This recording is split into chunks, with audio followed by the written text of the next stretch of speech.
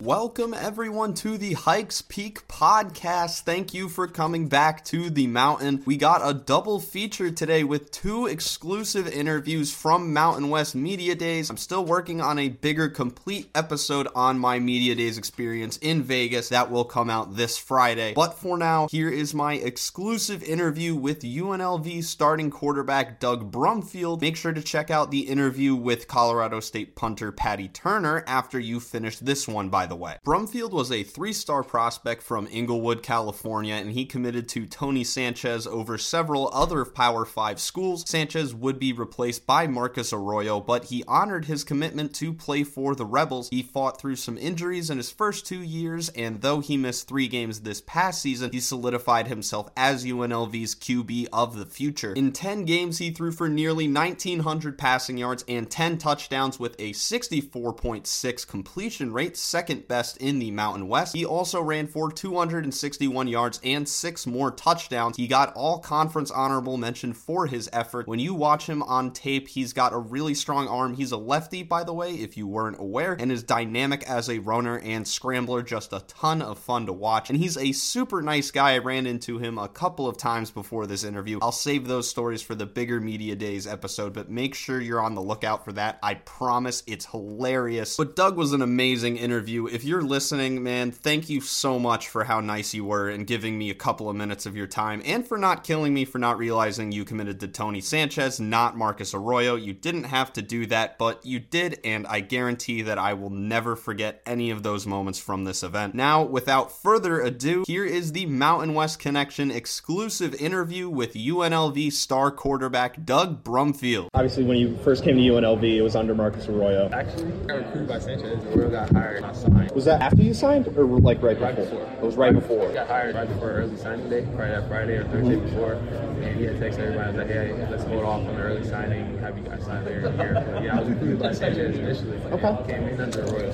Gotcha. Third head coach you're moving into now with Barry Odom. What are some of the impressions of how he's run the program? Has he done anything differently, specifically? Yeah, definitely more of a family atmosphere with Coach Odom. It definitely feels like he's here for the players, not a quick stop for him. He's not here to get some things done and go to the next place. He's really just here to stay a while and build something here that hasn't been built here for a long while. I know you've already been asked about this a bunch, but Manning Passing Academy, being a counselor there, getting to coach a lot of those guys helps you with your leadership. But were there any specific things that you picked up from the Mannings that you'll be able to use in season? Definitely my study habits. Peyton Manning, he did a whole seminar on how he went through his seasons and how he prepared for each of them. Attention to detail, his note taking and his extra work off the field and receivers. There's just so much attention and just treating every moment like you're on the field. It was a great learning experience. Who were some players that impressed you during the spring? Definitely one that stands out is Nika McKee, number 0 wideout. He's made some great, tremendous strides this offseason, making plays on the field and being that leader off the field.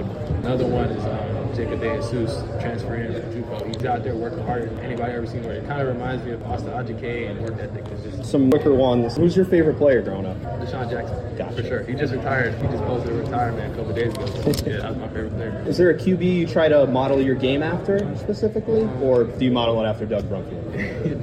I definitely grew up trying to be like Cam Newton for sure. The older I got, I watched a lot of Deshaun Watson's college tape, try to model it after that. Currently, I look a lot of Josh Allen, just being able to be a dual threat, a pretty big size. He's a big dude, but he can go out there and run and throw like the best.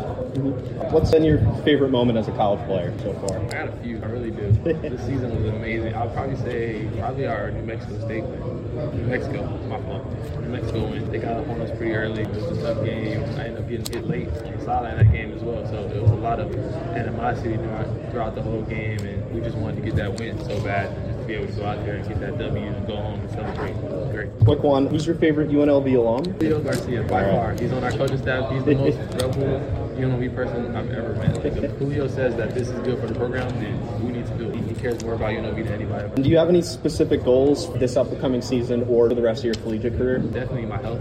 I want to be able to play every game that we have on the schedule, every quarter that I'm needed. If we're up by 40 and I can come out, then so be it. But If not, I want to be in every segment. Thank you so much for checking out this special edition of Hikes Peak. Thank you again to Doug Brumfield. Good luck this season, man. I know you're going to go crazy this season. If you listened to this episode before the Paddy Turner one, go check that one out. He's a hilarious Australian. I promise it's worth your time. And if you listened to that one first, you are my favorite human. Thank you. If you enjoyed the show, drop a 5-star review. It helps us out more than anything else. Follow us on Twitter at MWC Connection. And for all your Mountain West news needs, you can find that at MWCconnection.com. Thank you so much for listening. Be on the lookout for the much larger episode on the rest of Media Days, which will come out on Friday. Until next time, I'm Jack Thompson. Enjoy your life.